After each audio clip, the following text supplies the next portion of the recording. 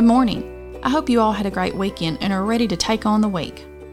This week, we're going to be looking at some wise words from a book in the Bible called Proverbs.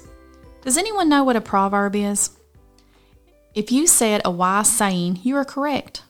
A proverb is just a short set of words that give good advice to the reader, and there is an entire book in the Old Testament full of these short bits of wisdom, and because of that, the book is called Proverbs.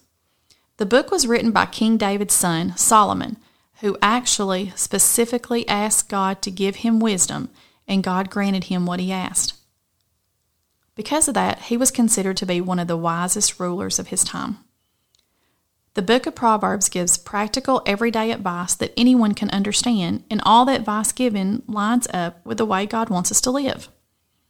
We are going to take this week picking out some of the verses Solomon writes in the book of Proverbs and explaining what they mean and how all of us can apply them in our everyday lives. We are going to start today by simply looking at a verse that tells us how important it is to seek out wisdom and advice. Proverbs chapter 4, verses 6 through 7 says, "Do not forsake wisdom, and she will protect you. Love her, and she will watch over you. Wisdom is supreme, therefore get wisdom. Though it cost all you have, get understanding." These verses pretty much sum up why we are going to be looking at the book of Proverbs this week in the first place.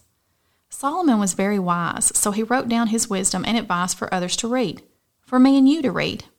And these verses point out that we as Christians should always be looking to gain wisdom, and we should always be seeking advice from those around us who have good relationships with Jesus and who are wiser than us.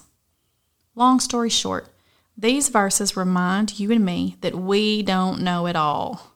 Sometimes we can get into a place where we think we know it all. But as these verses show us, we can always learn. We should always seek out wisdom, and we should always be trying to better understand.